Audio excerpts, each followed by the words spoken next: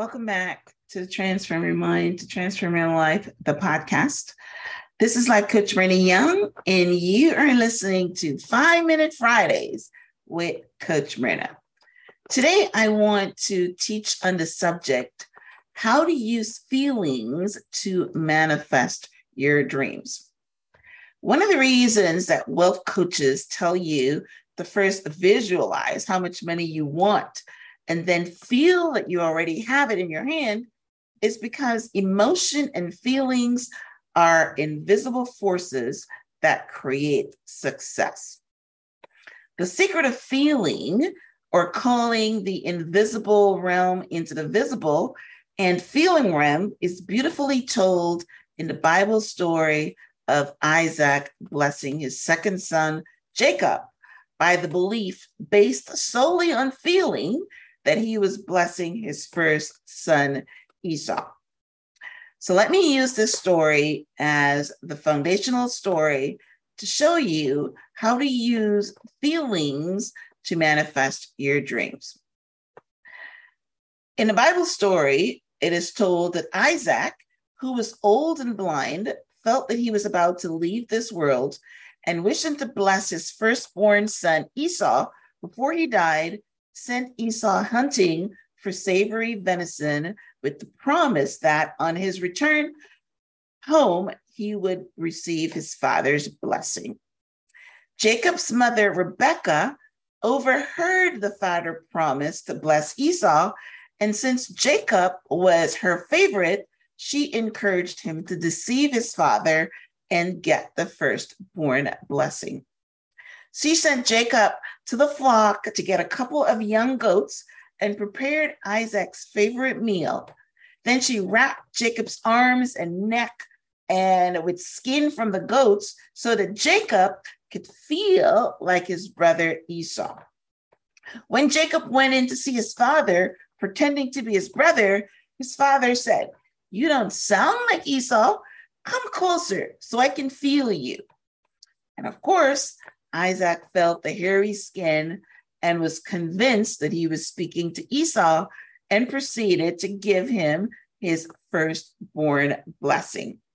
He blessed him with abundance of grain and wine, which represents the later promise of a land flowing with milk and honey. He blessed him with being the master over his brothers and having them bow down to him, which represents the later blessing of being head and not the tail, the lender and not the borrower. Finally, he blessed him that all who cursed him would be cursed, and all who blessed him would be blessed. That took care of all his enemies, both seen and unseen, forever. Wow, what a blessing, okay? So the secret of feeling is that whenever you desire, whatever you desire, you must feel it before it manifests. Isaac, the blind father, is your consciousness, your awareness of being. Esau, the hairy man, is your objectified world, the present moment, your present environment that you would know through your senses. Jacob represents your desire or subjective state. An idea not yet embodied, in short, your defined objective, or your dreams, or your goals, whatever label you want to put on it, something that you want, but you can't hold it in your hand yet. It's in your head. So here are 3 ways to use the feeling state to manifest your defined or desired objective. First, send your problem hunting. That means to take your attention off the problem. When you take your attention off the problem, you give it to the universe to solve, right? 2, with your eyes closed and your attention removed from your present circumstances, fix your mind on your desire. Begin to feel what you want to manifest. Feel that the very place that you are in at this moment is the place desired. Feel and sense the reality of it until you are consciously impressed with this fact. So let's make it practical. You want a home. You want a house on the beach. That's my dream. So what you do is that you feel that you're sitting in this house right now. You walk through it, you feel it, you see it, you touch it, and you impose on your subconscious mind that you are there. And how would you feel when you were there? That's the secret.